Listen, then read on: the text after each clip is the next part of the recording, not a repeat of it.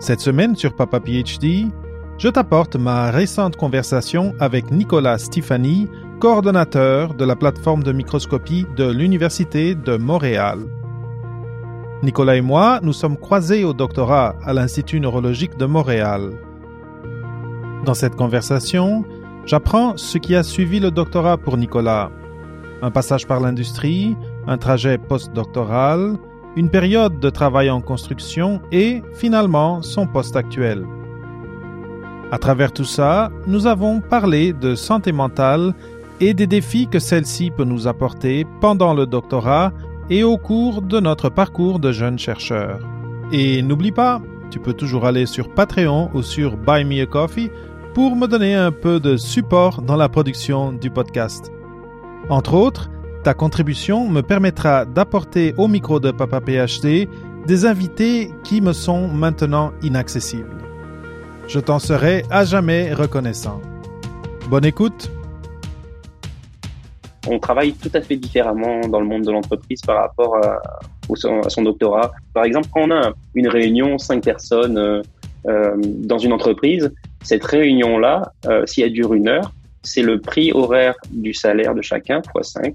Donc 5 personnes et voilà, donc cette réunion d'1 heure, elle a un coût pour la société. En recherche, ça c'est jamais pris en compte.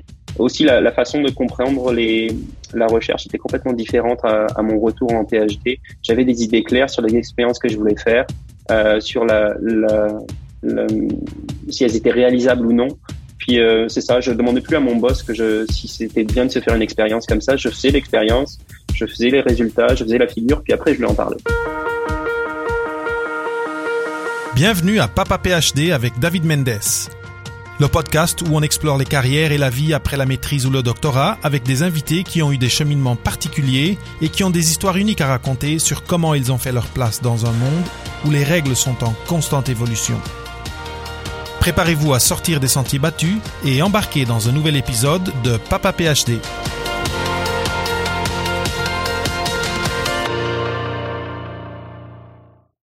Bienvenue à ce nouvel épisode de Papa PhD. Aujourd'hui, j'ai le grand plaisir d'avoir avec moi un ami de longue date, quelqu'un avec qui j'ai fait le doctorat quasiment. Il était dans le labo en avant du mien, ou en tout cas de l'autre côté du couloir. Et c'est Nicolas Stéphanie. Nicolas est d'origine française. Il s'est épanoui dans les études universitaires à Nice, en France. A fait magistère de pharmaco à Nice à l'époque, une école professionnalisante au sein de l'université, et qui l'a envoyé vers l'étranger. Il a fait un stage à l'université McGill et a fini par faire un doctorat à McGill à Montréal, ici au Canada, en neurosciences. Après, il a fait un postdoc qui n'a pas marché, un deuxième postdoc à Halifax, en Nouvelle-Écosse, après un troisième postdoc ici à Montréal, c'est des choses qui arrivent, a été mis à la porte a été mis à la porte 1 an après, alors qu'il avait un contrat de 2 ans. On va en parler potentiellement pendant l'entrevue de comment des choses comme ça peuvent se passer. Et là, grosse remise en question, décidé d'aller 1 an dans la construction.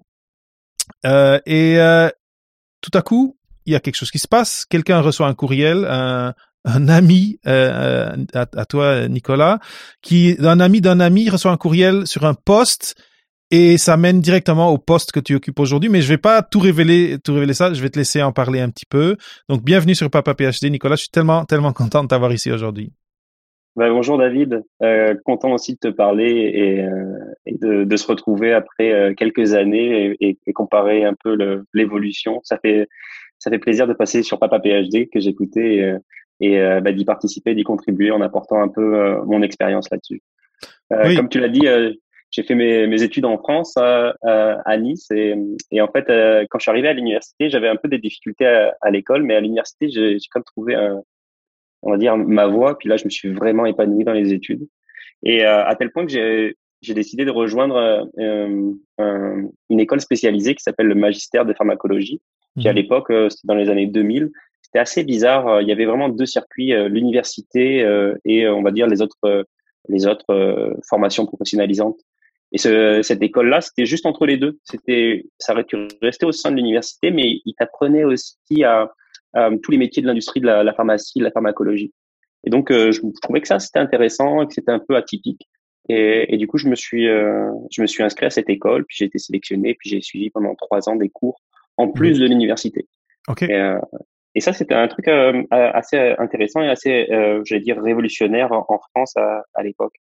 Et une des caractéristiques de cette école, c'est qu'il poussait vraiment les étudiants à avoir du networking, à travailler, à aller travailler, faire des stages à l'étranger, de chercher des stages en recherche ou dans l'industrie dès la licence. Donc, c'était assez tôt et c'était assez différent de ce qu'on faisait à l'université. Euh, et en fait, grâce à ça, Je dirais visionnaire parce que moi, toutes les conversations que j'ai sur Papa PhD et avec des gens qui sont qui travaillent dans les études supérieures, la mouvance et la tendance, c'est il faut faire ça pour les étudiants. Et toi, tu l'as fait en 2002, ouais, 2002. 2002. Ça a commencé en 2002, mais Je trouve ça assez cool et ça devrait être, en tout cas pour moi, je trouve que ça devrait être généralisé. Parlons un petit peu plus. en fait, c'est plus, à l'époque, j'étais naïf, je sortais, je rentrais à l'université, je connaissais pas du tout le monde, j'allais dire, du travail. Et en fait, c'était plus la vision de ce monsieur qui portait cette petite école. L'école, c'est 20 étudiants et 3 années, donc au total 60 étudiants. Et en fait, le directeur de cette OK. école, Jean-Louis Cousin, que je remercie énormément et qui a marqué toute une génération d'étudiants, c'est lui qui a eu cette vision de faire venir des gens de l'industrie et de donner en fait des cours en pharmacologie et de suivre vraiment le processus de la création, de la fabrication, de la vente des médicaments. Et en fait, durant ces 3 années, on a vraiment suivi toutes les étapes de la fabrication d'un médicament, de sa vente, etc. Et puis, on était formé là-dessus. Et au final, en fait, on a un ensemble de compétences et on peut choisir parce qu'on a eu des intervenants qui font ce métier-là, qui sont venus nous dire, nous, on travaille dans la pharmacovigilance, par exemple. On s'occupe de comment les médicaments sont, quand ils sont sur le marché, qu'est-ce qu'il faut vérifier, tout ça. Et donc, la majorité de mes collègues de cette école sont devenus des acteurs de l'industrie OK. à différents niveaux. Et ça m'a donné vraiment une ouverture complète. Puis, je me rappellerai toujours parce qu'un des étudiants il m'avait dit, Nicolas, toi, t'es pas fait pour travailler dans l'industrie. T'es un créatif. Il faut il faut que tu sois dans la recherche et tout ça. Si toi, tu fais pas de recherche, je vois pas qui c'est d'autres qui vont en faire. Et je me suis un peu accroché à cette idée-là et j'ai continué mes études et au lieu d'aller dans l'industrie comme j'allais dire 90 ou 95% de mes collègues dans cette école, je suis allé dans la recherche et j'ai fait un doctorat à McGill où je t'ai rencontré de l'autre côté du corridor. Et oui. Très bien. Et bon, c'est super intéressant. Je me demande si depuis ce type de programme a bourgeonné, s'il y en a plus, ou si c'était vraiment quelque chose de, je sais pas si tu le sais ou pas, si c'était quelque chose de très ponctuel et autour de cette personne-là. J'ai suivi en fait le développement de cette école qui en fait au moment où j'ai gradué de cette école-là, elle a cessé d'exister pour se transformer dans ce qu'on appelle l'école polytechnique universitaire de Nice. OK. Donc en fait, ils ont réuni 4 écoles qui étaient un peu, j'allais dire, avec un profil mixte recherche et professionnalisant. Et en fait, ils les ont fusionnés et donc c'est devenu le pôle pharmacologie OK. ou biologie de cette école polytechnique universitaire. Donc voilà. Et Très on a bien. toujours un réseau d'étudiants, et puis on reste en contact aussi parce que ce réseautage est important. Et puis il y avait une sorte de parrainage, donc on est toujours en contact avec ces gens-là et avec les nouveaux étudiants qui sont recrutés. Après, bon, comme je te l'ai dit, moi j'ai fait le switch de la recherche et j'ai fait mon doctorat à McGill. Et, euh, et ça s'est bien passé. Ça a duré un certain nombre d'années. Et en fait, là où ce qui était assez intéressant, c'est que mon profil, dû à ce diplôme-là professionnalisant, m'a permis en fait de tomber sur une annonce en plein milieu de mon PhD, à un moment où j'avais fini un article scientifique. On m'a offert une offre d'emploi pour faire du marketing pour des produits cosmétiques. OK. J'avais été formé pour ça. Et il y avait une nouvelle compagnie qui s'installait. Et donc, j'ai consulté mon directeur de thèse. Je lui ai dit, est-ce que tu me permettrais de partir à l'aventure, mettre en pause mon doctorat et de prendre cet emploi. Et il m'a dit, OK, si quand tu reviens, je te reprends.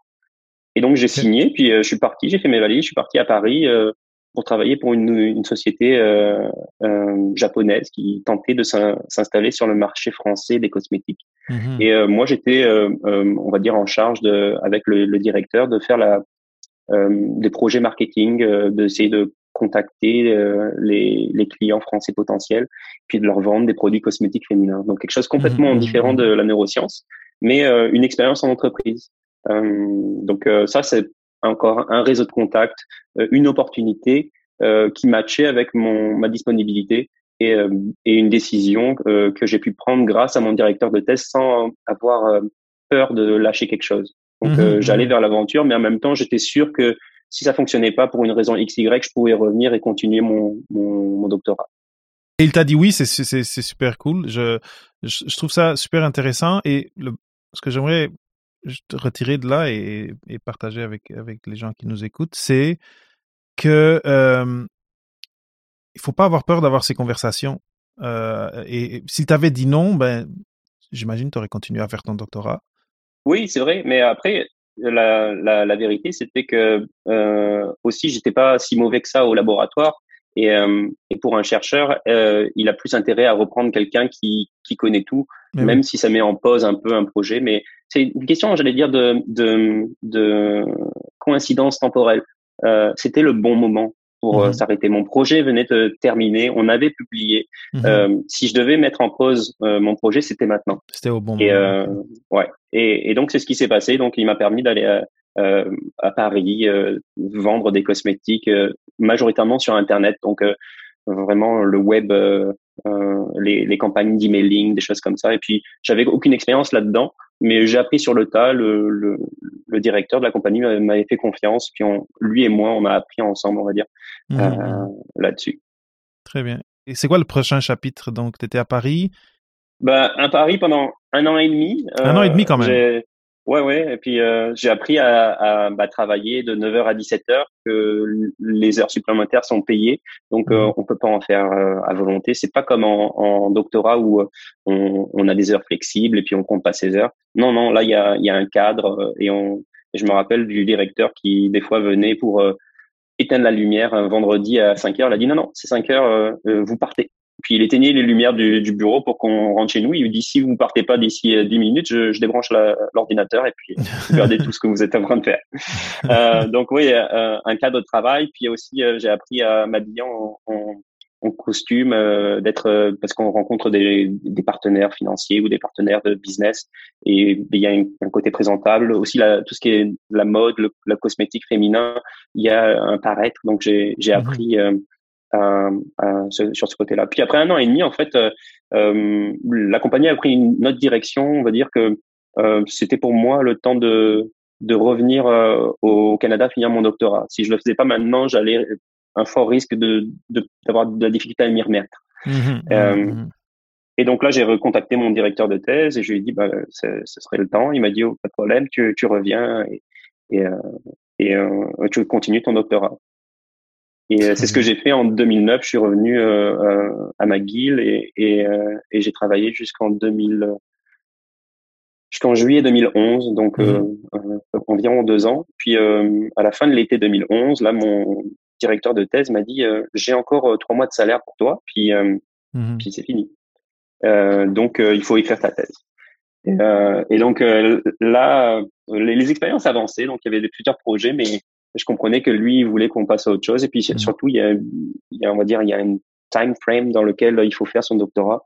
Donc il fallait que ça s'arrête. Et donc, je suis rentré à la maison, puis j'ai commencé à écrire mon doctorat. Puis, ça a pris un Mhm. peu plus longtemps que 3 mois. 3 mois, c'est vraiment le C'est strict court pour minimum. rédiger, oui. Oui, oui, oui, oui. J'ai mis 6 mois, on va dire. Et puis, j'ai fini ma thèse, puis j'ai défendu, puis ça s'est bien passé. Puis, surtout, là, une très bonne période de ma vie, c'est la période où j'ai commencé à chercher des postdocs. Mhm. Donc, j'ai cherché un peu les postdocs. Moi, j'avais aucune attache particulière à Montréal, et puis j'aimais la diversité. Donc, j'ai vraiment été screené large. Et puis là, je me suis aperçu qu'il y avait beaucoup de disponibilité de postdoc. Postdoc, c'est OK. une position qui est en demande. Donc, je suis allé en Belgique, je suis allé en France, je suis allé en Angleterre, je suis allé en Suède, je suis allé au Mhm. Canada pour faire des entrevues. Je suis allé aussi dans l'Ouest américain. Mhm. Et donc, j'ai fait des entrevues. Puis, finalement, J'ai décidé de revenir à Montréal pour changer un peu j'étais dans la recherche fondamentale en neurosciences et je voulais m'approcher plus du clinique. Et Mhm. il y avait un jeune laboratoire qui s'ouvrait à Montréal et je lui ai fait confiance et j'y suis allé. Et en fait, c'est trouvé qu'après un an, ça fonctionnait pas. J'arrivais pas à faire ce que je voulais ou mon directeur de postdoc n'était pas satisfait vraiment de ce que je faisais. Mhm. Donc on s'est dit bon, on va s'arrêter là. Puis je me suis mis en recherche d'un autre postdoc. Puis là Mhm. encore, c'était assez facile. Il y a beaucoup de portes qui s'ouvraient. Puis j'ai trouvé un postdoc à Halifax, à l'université Dalhousie, avec Mhm. Rob Bronston, où il travaillait sur un sujet qui était assez proche de ce que je faisais en thèse, mais avec une différence qui s'appliquait vraiment aux problèmes de locomotion chez les humains OK. et Vraiment plus les appliqué. problèmes. OK. Oui, mais qui utilisait vraiment la neuroscience fondamentale aussi, qui OK. utilisait en fait des modèles pour comprendre pourquoi on devient paralysé complètement quand on a une spinal cord injury, Mhm. Une section un de la dommage à moelle la moelle épinière. épinière. Mhm. J'ai une question pour toi, parce que là, on parle de plusieurs transitions. Du monde, tu as parlé un peu des adaptations que tu as dû faire et de ce que tu as dû apprendre en passant du monde de la recherche au doctorat au monde commercial de marketing. Et tu sais, Mhm. il y avait une question d'apparence, de comment s'habiller, j'imagine de comment s'adresser aux gens, surtout si c'est des clients. Et après, tout le côté commercial. Ça, je comprends. Après, comment c'était revenir? Ça, c'est ma première question. Et revenir à je m'habille en t-shirt et en gougoune, comme on dit au Québec. Mais après, la chose vraiment qui m'intéresse et qui est en lien avec ça, c'est dans toutes les conversations d'embauche que tu as eues par après, est-ce que, est-ce que les gens, est-ce que tu as mentionné, est-ce que dans ton CV, cet interlude-là était dedans? Et quelles questions les gens t'ont posées quand tu parlais avec quelqu'un à propos d'un postdoc, à propos de cette année et demie que tu as fait au milieu de ton doctorat? Parce que c'est très atypique quand même. Oui, oui, c'est pas quelque chose qu'on va voir. Et puis, pareil, c'est une question d'opportunisme et d'opportunité. Donc, c'est sûr que ça va pas arriver à tout le monde. Mais là où t'as posé, je pense, une question très intéressante, c'est au retour, qu'est-ce que tu as tiré en fait de ton expérience d'un an et demi Oui. dans une compagnie? Eh ben, beaucoup en fait d'efficacité. On travaille tout à fait différemment dans le monde de l'entreprise par rapport à son doctorat. Euh, donc, je me rappelle que j'avais des comportements au début de mon doctorat, par exemple, contacter ma famille le matin sur le lieu du travail, chose qu'on peut plus du tout faire en entreprise et que je faisais plus à mon retour. Et donc, ça permet de faire du travail, je vais dire, plus efficace. C'est un détail, mais qui illustre en fait un peu la différence. Une Mhm. autre chose que j'avais compris, c'est par exemple quand on a une réunion, 5 personnes dans une entreprise, cette réunion-là, si elle dure 1 heure, c'est le prix horaire du salaire de chacun fois 5, donc 5 personnes. Et voilà, donc cette réunion d'1 heure, elle a un coût pour la société dont les réunions qu'on avaient un temps limité parce qu'elles coûtaient cher. Mhm. Euh, en recherche, ça c'est jamais pris en compte. Par exemple, on parle souvent de lab meeting ou de choses comme ça où tout le laboratoire est présent. Des fois, ça dure 2 heures, 2h30. Et il y a souvent un manque d'efficacité dans ces meetings. Au lieu de parler de vraiment ce qui est important, ben, on s'étale un peu trop et tout ça. Donc, j'avais une vision différente de ces meetings-là après coup. Et puis, mon travail, est vraiment, j'essayais de le faire rentrer aussi dans les horaires de bureau, 9h, 5h pour pouvoir aller jouer au squash avec mon ami David Mendes par la suite. Donc ça aussi, ça donne un équilibre de vie. J'ai beaucoup plus apprécié ma deuxième partie de PhD que ma première, où je me Mhm. suis un peu enseveli. Aussi, la façon de comprendre la recherche était complètement différente à mon retour en PhD. J'avais des idées claires sur les expériences que je voulais faire, Mhm. sur le- si elles étaient réalisables ou non. Puis c'est ça, je demandais plus à mon boss si c'était bien de se faire une expérience comme ça. Je faisais l'expérience, je faisais les résultats, je faisais la figure, puis après je lui en parlais. Mhm. Et Mhm. donc ça, cette sorte d'indépendance scientifique, c'était c'est le but d'un PhD Ouais. en général. Je l'avais pas du tout au début. Après mon expérience en entreprise et une sorte de recul par rapport au doctorat, là j'ai vu qu'il y avait eu un déclic au niveau de productivité, au niveau de Mhm. réflexion et de comment on planifie ses expériences et des choses comme ça. Oui, tout Après, à il y a cause de une deuxième question.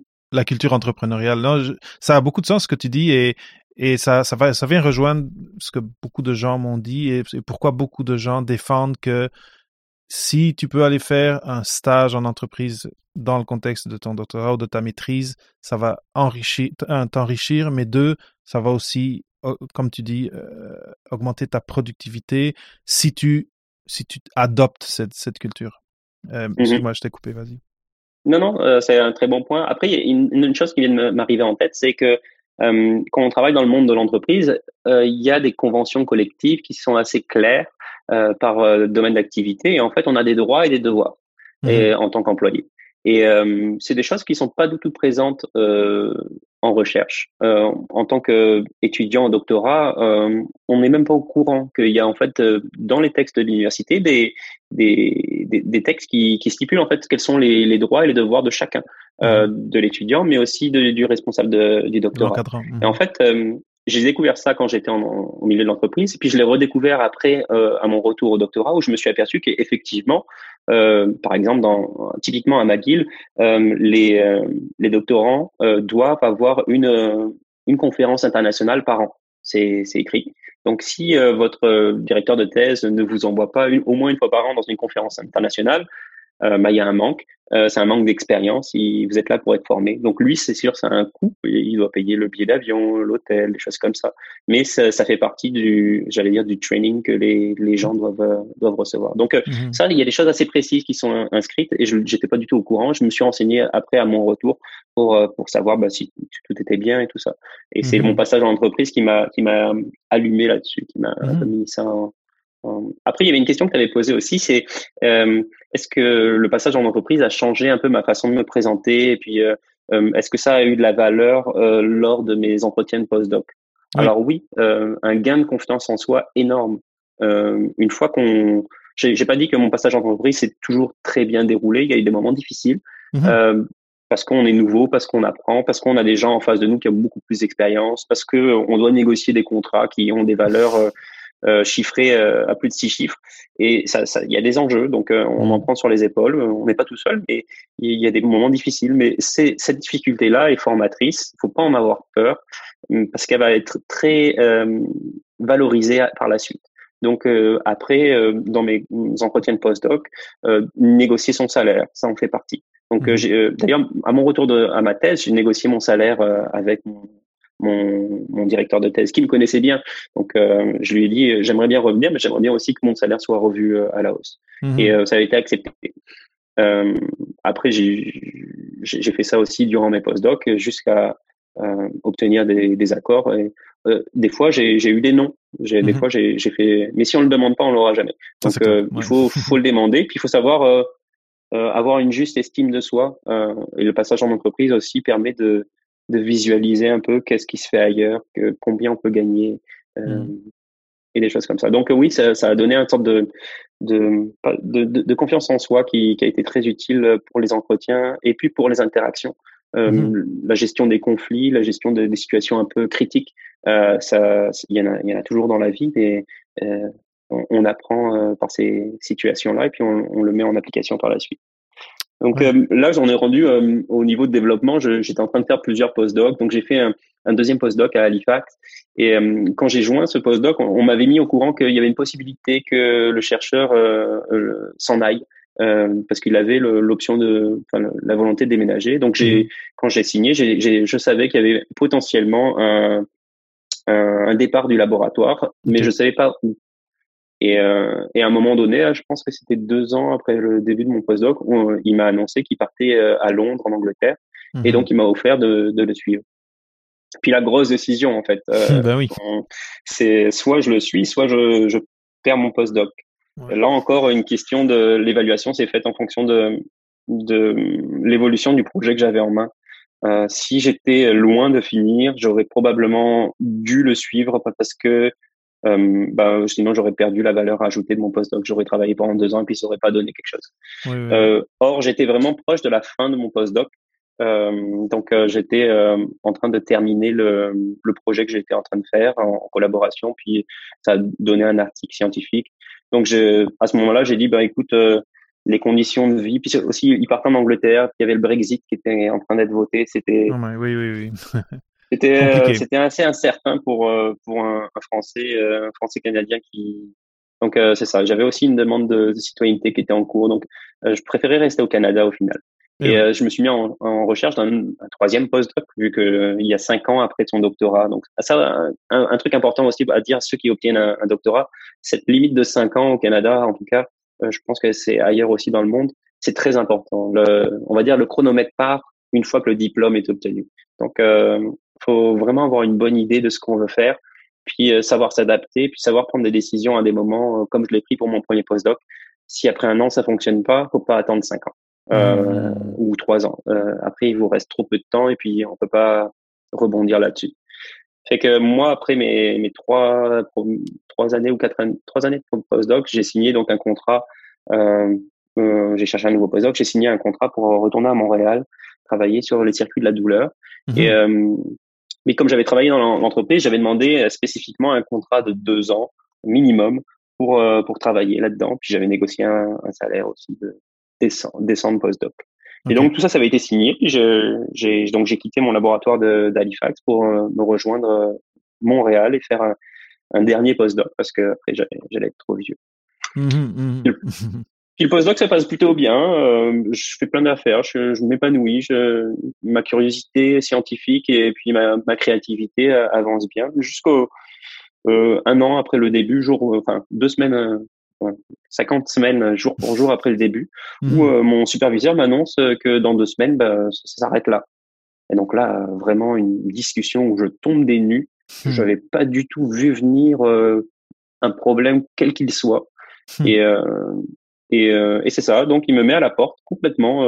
Les projets pas terminés. Et puis il m'a quand même proposé de continuer mes projets sans être payé.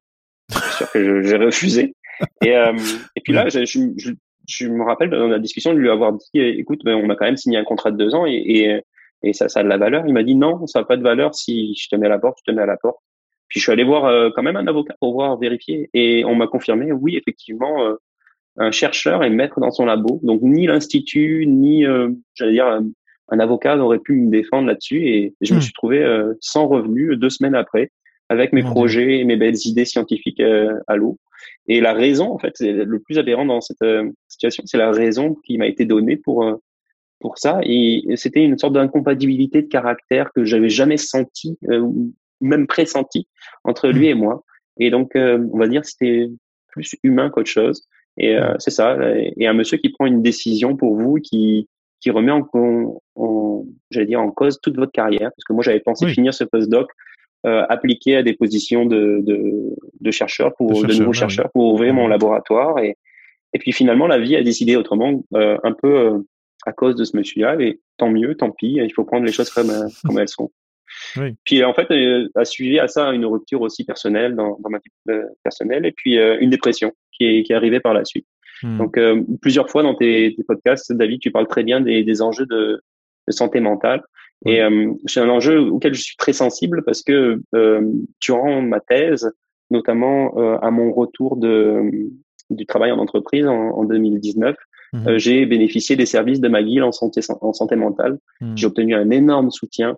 D'ailleurs, ma psychologue qui faisait on va dire une thérapie comportementale avec moi a été remerciée dans ma thèse parce que je pense pas avoir pu finir mon doctorat s'il n'y avait pas eu du soutien Mhm. du côté psychologique de l'université. Mhm. J'ai fait partie aussi d'un groupe de soutien aux étudiants en thèse, donc OK. en fait des étudiants en thèse qui sont dans différents domaines complètement différents, qui se regroupent, puis qui parlent un peu de leurs difficultés, puis on s'aperçoit que qu'on soit en linguistique, en géographie, en neurosciences, les problèmes sont un peu souvent les mêmes Mhm. et les solutions en fait se peuvent se trouver. Donc j'ai fait Mhm. partie de ce groupe de soutien qui se réunissait une fois par semaine. J'ai une question pour toi. Vas-y. Ça a l'air de parce que tu dis, et moi j'ai fait cette expérience aussi à McGill, mais j'aimerais que tu me donnes ta perception et ton expérience. Est-ce que c'était facile de trouver ces services et est-ce que tu recommandes aux gens qui sont au doctorat, au postdoc et donc qui sont dans un cadre universitaire, est-ce que tu leur recommandes de chercher qu'est-ce que l'université offre en termes de soutien psychologique? Alors, moi, ce qui m'a vraiment fait franchir la porte de la psychologie, c'est que je me suis dit, dans ma tête, c'est une maladie mentale, c'est une maladie comme une autre. C'est quelque chose que Jean-Louis Cousin, le directeur de pharmacologie, nous répétait parce qu'on parlait des traitements de maladies mentales. Et si tu as un rhume ou une bronchite ou une pneumonie, si tu tousses beaucoup, tu vas voir un médecin et puis le médecin il va te dire bon, c'est une bronchite, je vais vous donner un traitement. Oui. Il peut vous dire aussi c'est rien du tout, ça va passer, vous avez juste le nez qui coule, c'est un rhume. Mais vous allez faire appel à un professionnel qui va diagnostiquer le problème. En santé mentale, on fait pas pareil. On reste avec nos problèmes, on pense que c'est normal, mais rien ne vous empêche d'aller traverser, d'avoir un rendez-vous et diagnostiquer le problème s'il y a un problème. Et ça se peut très bien que la personne vous dise, écoutez, vous avez des remises en question, mais moi je pense que tout va bien. Ça se peut aussi qu'ils vous disent, ah non, je pense que vous avez les symptômes de telle ou telle pathologie et vous allez trouver le soutien. Mais ce côté diagnostic, ce sont des gens qui sont capables de faire ça. Et rien ne vous empêche de prendre le temps d'aller faire une rencontre avec un psychologue ou un psychiatre pour voir s'il y a un problème. S'il y a un problème, ils vont vous le dire, puis ils vont vous donner des solutions. Ce que j'ai fait, lors de mon premier rendez-vous, il était clair qu'il y avait un problème. Il y avait, j'allais dire, une sorte d'isolement, une mauvaise compréhension aussi du monde qui m'entourait au niveau du tissu social. Donc, je suis allé faire ce diagnostic. Puis voilà. Puis après, j'ai été guidé vers le chemin on va dire, de la guérison, parce que c'est une maladie qui passe, que ce soit la dépression ou les problèmes de santé mentale, ce sont des choses qui passent. Je me rappelle très très bien du jour où c'est passé. J'ai marché avec un sentiment de liberté dans la rue. J'étais à nouveau dans mes chaussures. Des chaussures que j'avais oubliées depuis plusieurs années. Et je me suis retrouvé à ma place. Et effectivement, ça a été relié avec mon augmentation de productivité durant ma thèse. Donc, santé mentale, le message que si je voudrais faire passer, c'est si vous avez un doute, quel qu'il soit, de bien-être en santé mentale, allez voir, prenez un rendez-vous, faites-vous diagnostiquer. S'il y a un diagnostic, ils vont vous le dire. Sinon, ils vont vous renvoyer chez vous et puis tout va bien. Vous pouvez continuer à vivre comme vous le faites. Oui. Donc, on peut pas se tromper. Oui, et l'université, c'est ça, c'est que si l'université offre ses services, c'est le moment de profiter parce que le plus vous avancez dans votre thèse, le plus vous approchez de la rédaction, le plus c'est tendu. Finir vos expériences ou votre travail de terrain et après rédiger, c'est souvent là où les gens finissent par arrêter et souvent les arrêts sont liés à des inconforts ou des débalancements en santé mentale. Après, il y a j'aimerais mettre quand même en corollaire, et je connais du monde, j'ai interviewé du monde qui chroniquement doivent prendre des médicaments pour leurs problèmes disons, dans les cas où je pense de dépression chronique, clinique. Donc, ça peut ne pas passer, mais ça peut être traité et vous pouvez, que ce soit avec des interventions comportementales comme tu as mentionné ou avec les médications dépendamment, vous pouvez finir votre doctorat, vous pouvez être des chercheurs épanouis et donc, mais c'est vrai que ce qui est important, c'est cette première fois où vous dites, bon, là, il y a quelque chose que je suis pas capable toute seule ou toute seule de résoudre, je vais cogner à la porte et on va voir si quelqu'un peut m'aider. Et ces gens-là sont entraînés pour ça et ils peuvent vous aider. Mais c'est très, très important. Je suis tellement content que tu t'aies mentionné ça parce que il faut un peu le normaliser. Il faut un peu casser ce tabou, parce que c'est un tabou dans nos sociétés en général. Et donc, je suis très reconnaissant que tu l'aies mentionné. Ouais, avec donc les formations que j'ai eues, on arrive à voir que les maladies mentales sont des maladies un peu comme les autres, comme les maladies physiques. On va voir un gastro-entérologue, on va voir un obstétricien pour des problèmes spécifiques. La maladie mentale, c'est pareil, ça se soigne. Ça peut être aussi des traitements, comme tu l'as dit, longue durée, mais on arrive très bien à vivre avec. On serait surpris de demander, par exemple, dans un groupe de gens, lever la main ceux qui prennent des médicaments psychotropes, ou on serait surpris de savoir le nombre de personnes qui. C'est ça. C'est pas. On n'est pas tout seul. Vous n'êtes pas isolé. Et puis il y a aucune honte à prendre un traitement quand on tousse. Il y a aucune honte à prendre un traitement quand on est déprimé. Donc je pense que on va arriver à un monde à un moment donné où ça sera l'inverse. Ah, tu refuses de te traiter, peut-être que t'as pas l'ouverture d'esprit de comprendre que c'est pas une maladie honteuse. Ouais, stigmatisante. Avec McGill, avec ma psychologue, on avait identifié que je portais vraiment des lunettes qui modifiaient ma compréhension de la réalité. Et avec la thérapie comportementale, on a réussi en fait à me montrer la réalité des choses. On a surtout me montré que quand est-ce que je portais ces lunettes et quand est-ce que je les portais pas. Donc ça, c'était un rapport que j'avais avec la société. Et ça m'a permis de faire du travail a posteriori. Par exemple, je vis une situation dérangeante, j'analyse la situation, je comprends mes erreurs d'interprétation, puis je les corrige. Puis au fur et à mesure, en fait, on est arrivé à un moment où j'arrivais à anticiper les problèmes que je pourrais avoir et à les enlever avant qu'ils apparaissent. Donc ça m'a vraiment libéré au niveau social, au niveau interaction avec les gens, puis au niveau travail, puis au niveau personnel. Ça a tellement bien marché cette thérapie-là que McGill m'avait fait une entrevue qui était passée sur YouTube à un moment donné pour justement essayer de dire aux autres étudiants, il y a des solutions, il y a des services. Puis j'avais un peu après eu le même discours, c'est-à-dire faites-vous diagnostiquer si vous avez un doute. Je me rappellerai toujours d'un ami qui est venu me voir un jour sur mon lieu de travail. Il travaillait peut-être 5-6 étages plus haut dans le bâtiment.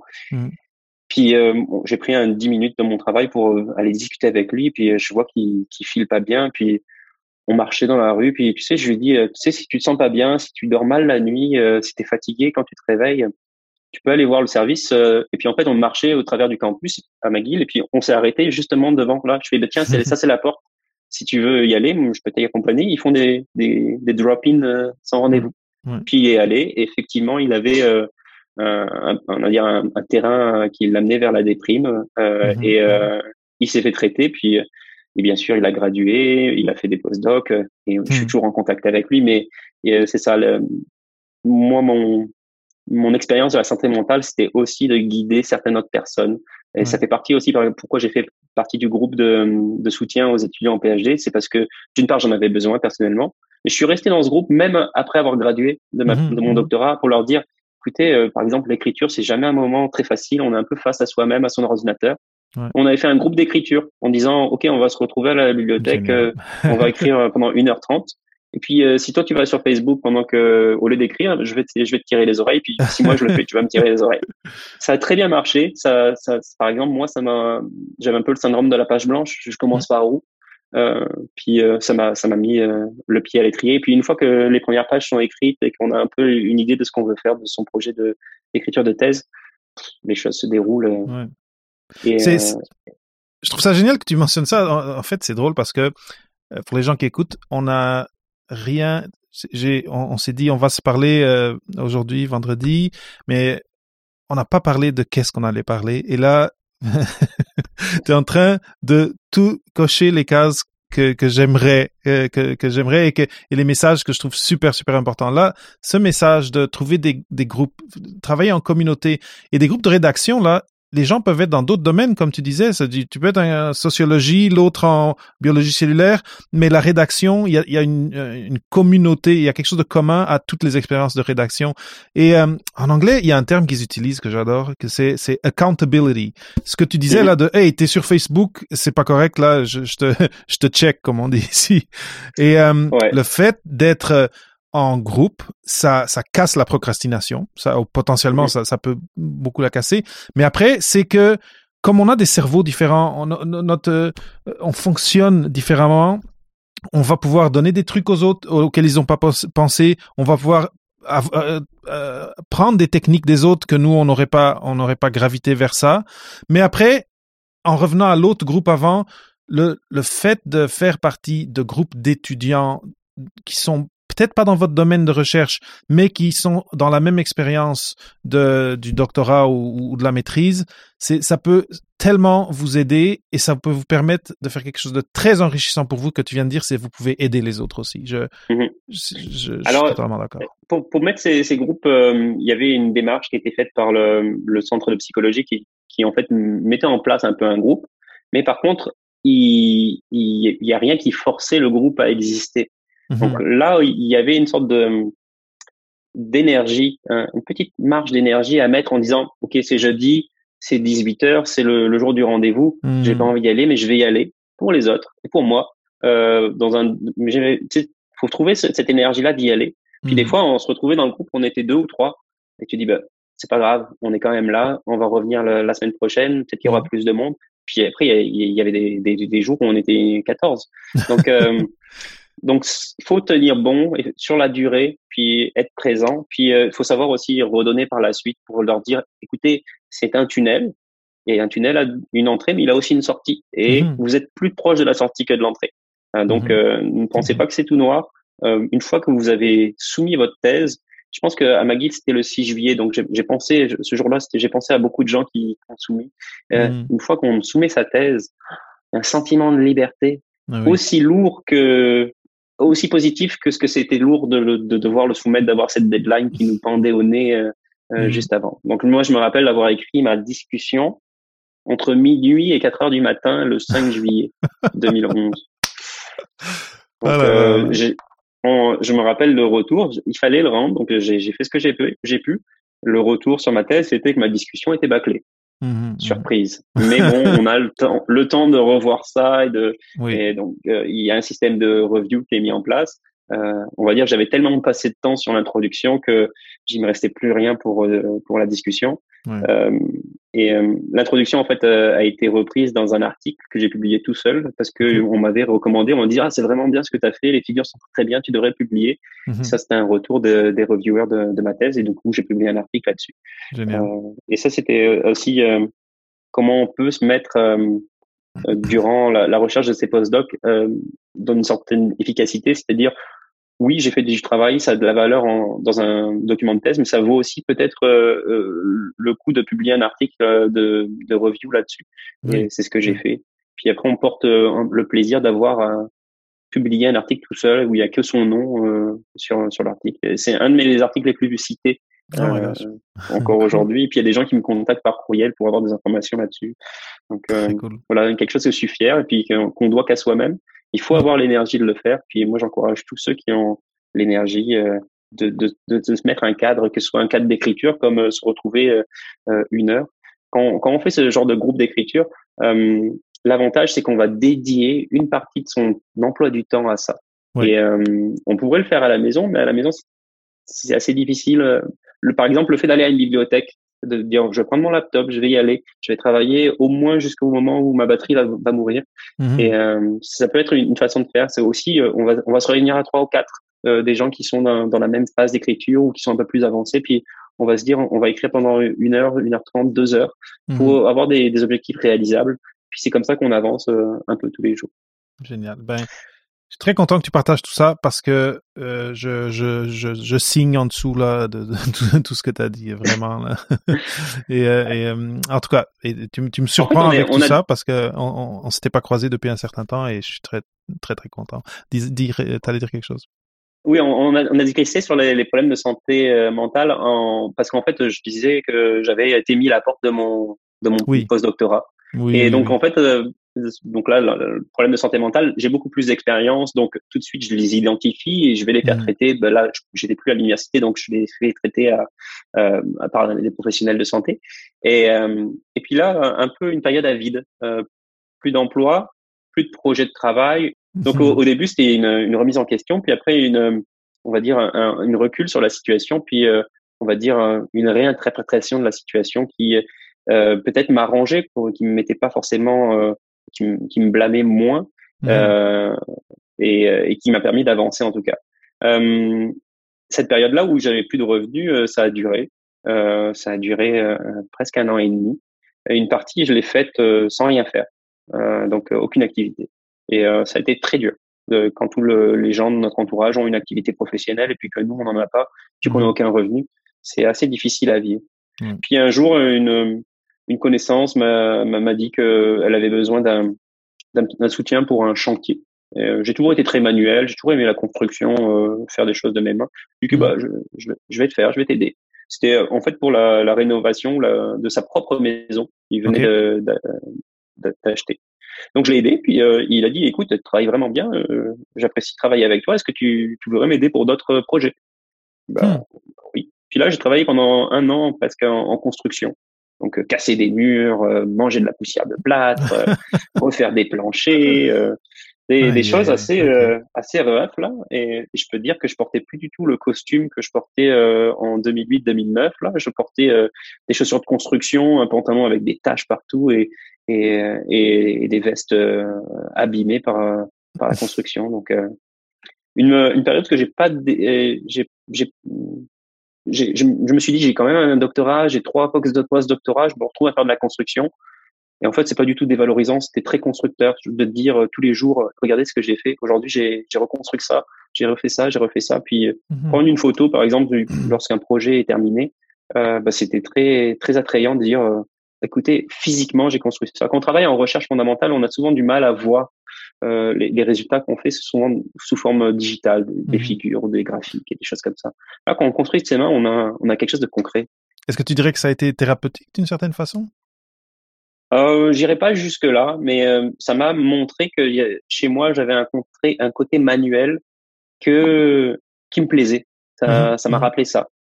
Puis à un moment donné, on t'en a parlé dans l'introduction, arrive un courriel d'un de mon ancien coloc qui avait reçu par un collègue à lui le courriel d'un autre collègue qui annonçait un poste en microscopie qui s'ouvrait pour une durée de 2 ans. Mhm. La description du poste était vraiment mal faite. Même au début, je comprenais pas en fait de quoi il s'agissait. Dans l'email, on m'a dit vas-y, il faut que tu postules et tout ça. Et je me rappelle, j'avais travaillé toute la journée sur un site de construction. J'arrive le soir, peut-être il était 9 heures chez moi. La date limite, c'était 10 heures ou 11 heures. Et grosso modo, j'avais environ 1 heure pour prendre une douche et Et manger un bout, postuler. essayer et postuler. Oh my God. Donc, je fais ça vraiment sans aucune conviction parce que la description du poste était vraiment obscure. Puis c'était date limite, mais je le fais quand même. Et, euh, et puis là, 3 mois sans rien, j'ai même oublié ça. Puis je reçois un appel et on me demande est-ce que vous voulez venir pour une entrevue? Et je fais l'entrevue. Puis là, on m'explique que c'est un poste en microscopie au département de biochimie de l'Université de Montréal. Il y a une plateforme de microscopie, il faudrait s'occuper des microscopes. Mhm. Or, durant tous mes postdocs, j'ai fait beaucoup de microscopie. C'est un instrument sur lequel je suis très à l'aise. Et puis surtout, durant toute je veux dire mes postdocs, j'ai été un peu la personne couteau suisse, la personne qu'on venait voir pour dire ah j'aimerais faire ça. Est-ce que tu sais comment tu pourrais utiliser ce microscope pour faire ça? Mhm. Mhm. Aucun problème. J'étais un peu cette personne-là, un peu la personne qui allait aider un peu les autres pour différentes questions. Pas suffisamment pour être collaborateur, mais suffisamment pour être j'allais dire, pour être valorisé pour aider autrui. Puis là, je trouve ce poste qui me rappelle ça, qui va donner des formations aux étudiants et aux professionnels pour utiliser les microscopes, qui va faire l'entretien des microscopes, qui va faire du contrôle qualité. Mhm. Et donc un poste où je me dis, bah, c'est un peu dans ma branche. Ça Ouais. rappelle un côté technique manuel que je pense avoir de façon innée. Puis un côté scientifique que j'ai aussi, avec Mhm. des applications diverses. Un côté couteau suisse que j'aimais bien. Mhm. Et donc, j'ai l'impression d'avoir trouvé une chaussure qui va à mon pied. Ouais. Euh, et puis là, ça a pris à peu près 1 an entre le moment où j'ai fait la première entrevue puis le moment où j'ai été recruté. Oh mon Dieu. Donc une longue période, non, peut-être un peu moins, 8 mois. Pourquoi? Parce que il y avait eu des problèmes, on va dire, d'administration où le poste avait été mal compris par les ressources humaines. Ils pensaient que c'était un agent d'entretien qui allait nettoyer les microscopes. Et donc ils avaient mis ça dans la catégorie, euh, euh, j'allais dire, personne qui allait faire le ménage. Ouais, ouais. Donc quand ils ont vu que bah, j'avais des diplômes et tout ça, ils m'ont dit, bah, il n'y a pas de problème dans l'annonce. Et donc ils ont révisé ça, ils ont refait une mise en ligne, j'ai OK, OK. réappliqué, j'ai refait une entrevue, puis finalement, ben, j'ai commencé à travailler à l'Université de Montréal. Et puis là, je suis je suis dans le milieu universitaire, mais je suis un employé, donc Mhm. un peu un travail dans l'interface. Et Mhm. je m'épanouis vraiment dans cet emploi. J'apprécie vraiment être la personne qui va aider, la personne qui va être des ressources, faire avancer des projets très divers. Donc, Mhm. je me retrouve à faire d'imager enfin, au microscope, plein de choses, d'utiliser des microscopes vraiment très variés, de compagnies différentes. Mhm. Et ça pendant un peu plus de 2 ans, en fait. Mhm. La position était ouverte pour 2 ans, puis durant ces 2 ans, je suis allé voir on va dire ma personne qui était responsable et je lui demandais mais qu'est-ce qu'on va faire dans 2 ans, Mhm. comment ça va se passer. Et puis à chaque fois, c'était, on sait pas trop, il faut trouver les financements pour maintenir ton salaire et tout ça. Puis à force de travail et beaucoup d'énergie, en fait, ce qui s'est passé, c'est que il y a eu, j'ai été en contact avec le vice-doyen de la faculté de médecine, Christian Baron, qui, je pense, a compris un peu la valeur ajoutée d'avoir un poste en microscopie sur le campus de l'Université de Montréal et qui a en fait défendu un peu cette idée. Puis cette idée a été défendue aussi par la personne qui a suivi au poste de vice-doyen, et Madame Ekat Kritikou, et qui a en fait essayé de pérenniser ce poste. Donc elle a proposé de me garder. Et donc il y a un poste qui a été créé et donc maintenant je m'occupe des microscopes pour la faculté de médecine, ce qui regroupe 5 départements sur le campus de l'Université de Montréal. Génial. Et donc, juste comme ça, tu es en contact avec des scientifiques assez régulièrement, j'imagine, parce que tu me dis que tu fais toi-même de l'imagerie, tu utilises les microscopes, tu aides les gens dans les projets. Là, étant donné que tu es dans la faculté de médecine, j'imagine que c'est des projets de recherche clinique, mais tu es quand même proche de la recherche. Alors, c'est pas forcément clinique, au contraire, je suis plus proche du fondamental sur le campus. Il y a un cœur recherche fondamentale, donc on est beaucoup plus proche de la recherche fondamentale à la faculté de médecine sur le campus. Je travaille avec les chercheurs, je les assiste dans leur demande de financement, je les assiste aussi dans le choix des équipements parce que les microscopes sont devenus de plus en plus compliqués. Donc, je fais l'interface avec les compagnies qui vont vendre différents produits, puis moi je vais commenter sur est-ce que ce produit va vraiment répondre à vos besoins spécifiques en recherche. Je gère les microscopes. On essaie de faire des plateformes technologiques qui sont partagées par plusieurs départements et par plusieurs utilisateurs. Donc, je gère ces microscopes-là. Je donne des formations aussi pour que les étudiants ou les professionnels de recherche puissent utiliser les microscopes. Je fais du contrôle qualité, des réparations. Vraiment je fais un peu tout, beaucoup plus que ce que je peux faire. En fait, il y a vraiment beaucoup de microscopes disponibles sur le campus. J'ai une tâche de travail beaucoup plus élevée que ce que je peux produire, mais c'est un début. Et puis c'est ça, j'essaie de faire de mon mieux pour répondre à la demande. Mais j'ai un rapport très proche avec les étudiants et tu sais ce sorte de mentorat, d'essayer de guider les étudiants dans leur choix. C'est des choses les étudiants viennent naturellement te poser comme question. Je finis ma thèse, je cherche un postdoc.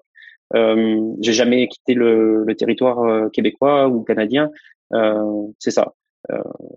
Moi, des fois, j'en discute de façon informelle en leur disant, écoutez, il y a postdoc, c'est une très bonne position, c'est assez facile, profitez-en pour voyager, pour aller découvrir d'autres expériences, d'autres avenues au niveau recherche.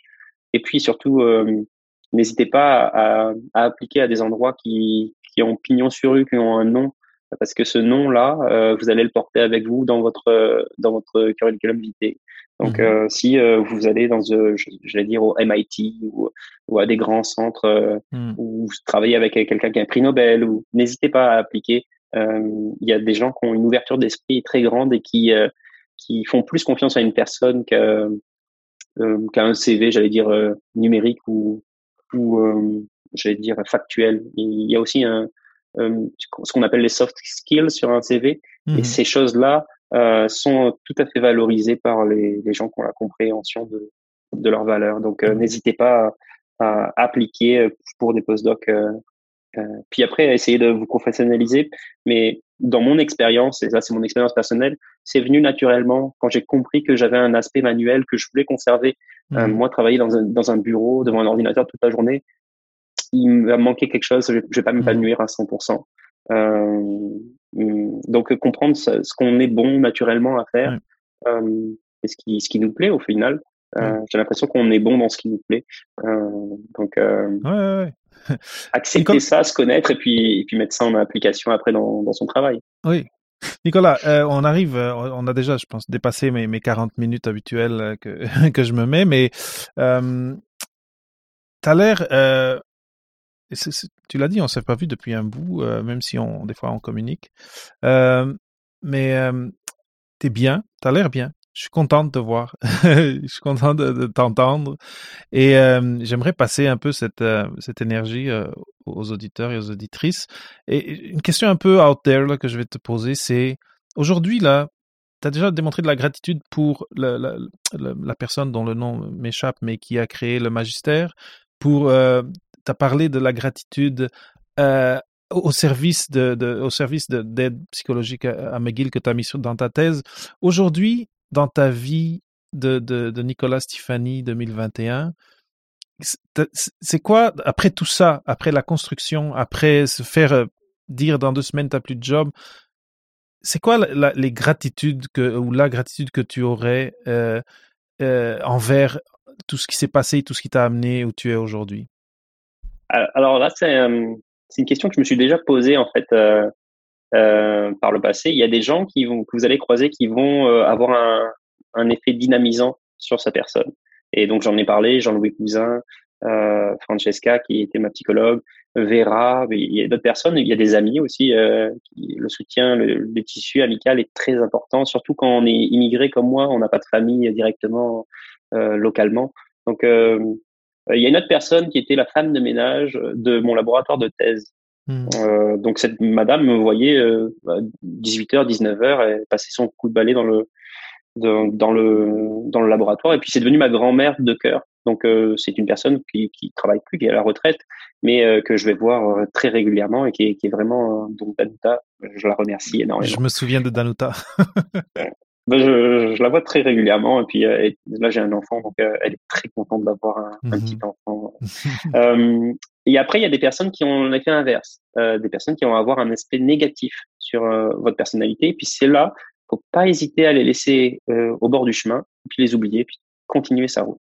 Et puis il y a une dernière personne qu'il faut remercier, c'est soi-même. C'est un peu, j'allais dire, égoïste, mais au final, il faut avoir l'énergie et le courage de faire certaines choses. Puis une fois que c'est fait, vous allez recueillir l'aspect positif en disant c'est moi qui ai fait ça et il y a personne qui m'a aidé sur ce coup-là et j'y suis allé, je l'ai fait. Et ça, c'est par exemple l'article que j'ai publié tout seul, dont j'ai mentionné. Ça, c'est un élément factuel qui me met, on va dire, le cœur à l'ouvrage. Une autre chose qui est arrivée depuis que je suis à l'université, c'est que j'ai rencontré des compagnies en microscopie dans mon domaine. Puis j'ai eu en fait une offre de recrutement j'allais dire 4 compagnies en moins de 2 ans. Donc ça a été, j'ai malheureusement dû les refuser. Il y en avait une que j'avais signée, mais qui au final le contrat était vraiment pas intéressant. Si on prenait les choses, j'allais dire objectivement. Et donc, quand on a aussi des offres d'emploi qui commencent à couler, on se dit peut-être j'ai trouvé ma voie, peut-être que je suis arrivé dans un moment où les gens voient que je m'épanouis dans ce que je fais, je prends plaisir, puis je suis efficace et donc de recevoir des offres d'emploi, des fois qui sont non sollicitées, d'avoir des gens qui disent on vous veut vraiment. Ça montre que on a trouvé sa voie, puis ça vient nous rassurer sur tous les doutes qu'on a eu par le passé. Donc les périodes de doute vont exister, faut pas les négliger, mais il faut se dire qu'à un moment donné, ça va passer et on va trouver sa voie. Puis l'acceptance de soi-même, c'est accepter son caractère inné. Moi, j'ai toujours pensé que j'allais être chercheur, faire de la recherche, mettre ma créativité au profit de la recherche scientifique. Et je constate qu'aujourd'hui, je suis bien meilleur ailleurs. Et puis surtout, je prends plaisir beaucoup plus. Écrire des demandes de financement, je le fais, mais on va dire c'est pas ce que j'aime faire tous les jours. Avoir mon labo, j'apprécierais, mais peut-être que j'apprécie plus ce que je fais maintenant. Pour être cette personne qui va donner du soutien à beaucoup de laboratoires de recherche, qui va faire une sorte de diversité de projets, qui va être au contact des gens, qui va être aussi un côté manuel, tout ça. Ça fit vraiment ma personnalité et puis tout prend un sens à un moment donné. Et c'est peut-être sur ça que je devrais finir l'entrevue. C'est une fois que vous avez compris votre personnalité, puis sur ce que vous êtes bon, l'accepter, puis les choses vont s'imposer d'elles-mêmes, et puis on va se retrouver au bon endroit au moment où il le faut, puis voilà. Un très beau mot de la fin. Nicolas, vraiment très, très, très content d'avoir pu avoir ton temps aujourd'hui. Tu as partagé tellement de choses importantes. Si je vais distiller, disons, une grande leçon que j'aimerais que les gens qui nous écoutent gardent, c'est, et tu me diras si tu trouves que tu es d'accord, mais tu l'as déjà un peu mentionné, à partir de ton expérience, c'est ce qui est très, très important, c'est la connaissance de soi, se donner de la valeur et accepter. Parce que des fois, c'est difficile de se dire non, je vaux ça, moi j'ai fait ça.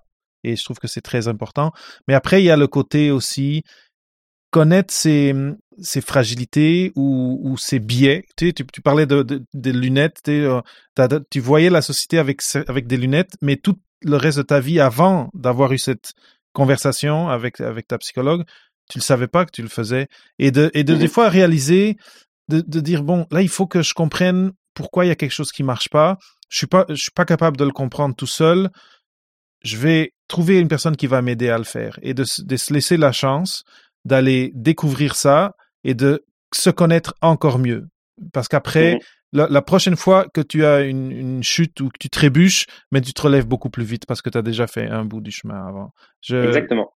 C'est un très bon point. Puis peut-être un message que j'aimerais partager, c'est que s'il y a des portes, c'est fait pour être cogné, pour être tapé, pour aller discuter avec la personne. Donc prendre contact, ne pas hésiter à prendre contact avec des gens pour du soutien. Je vais prendre un exemple. Des fois, je suis en contact avec quelqu'un qui est paralysé, qui m'a contacté parce que j'ai publié un article là-dessus et qui m'a demandé des conseils. Ce monsieur-là, il a tapé une porte, il a juste trouvé mon email, il a dit je vais lui écrire, peut-être qu'il va me répondre, peut-être pas. Mais je lui réponds, ça fait plusieurs années qu'on discute, on parle de sujets scientifiques, on parle de sa condition, on parle de plein de choses, mais ce fait-là d'aller taper à la porte, d'aller contacter des personnes, faut pas hésiter à le faire. Au pire, vous n'avez pas de réponse. Au mieux, vous avez une belle rencontre qui va vous apprendre des milliers de choses sur vous et sur la vie ou la société dans laquelle on vit. Ben, encore une fois, tu dis dans mes pensées, si quelqu'un veut cogner à ta porte, Nicolas, où est-ce qu'il te trouve? Est-ce que c'est par courriel? Est-ce que c'est sur LinkedIn? C'est où qu'ils vont te trouver? Je suis plus loquace par courriel, mais j'utilise toutes les plateformes et les médias qui existent. Donc, n'hésitez pas, s'il y a besoin de conseils, tout dépendamment de ma disponibilité, je le ferai. Donc, je suis tout à fait disponible pour ça. Et c'est à quelle adresse? C'est mon adresse Gmail, nstephanie@gmail.com. Parfait. Tu pourras leur donner où ils pourront te contacter. Je mettrai ça dans les notes d'épisode et c'est ça. Si ça vous a inspiré, si vous voulez juste remercier Nicolas des partages qu'il a fait pendant cette entrevue, n'hésitez pas à lui écrire et surtout si vous avez des questions pour lui en lien avec son trajet ou en lien avec ce qu'il fait aujourd'hui, n'hésitez pas non plus. Je sais que s'il l'a dit au micro, c'est parce que c'est vrai, il va vous répondre. Nicolas, merci énormément de cette heure que tu m'as offert et à moi et aux auditeurs de Papa PhD. C'était inspirant, c'était touchant à certains moments pour moi en tout cas. J'en suis très reconnaissant et je te souhaite plein de succès pour tes projets à venir. Merci David, le plaisir était pour moi. Merci d'avoir écouté un autre épisode de Papa PhD. Rendez-vous sur papaphd.com pour les notes d'entrevue et pour d'autres sujets de réflexion à propos des choix de carrière après la maîtrise ou le doctorat. Ça me fera toujours plaisir de partager des histoires inspirantes, des nouvelles idées et des ressources utiles sur le podcast. Donc assurez-vous de vous abonner sur iTunes ou sur la plateforme de votre choix pour être à jour avec nos thématiques et pour connaître nos derniers invités.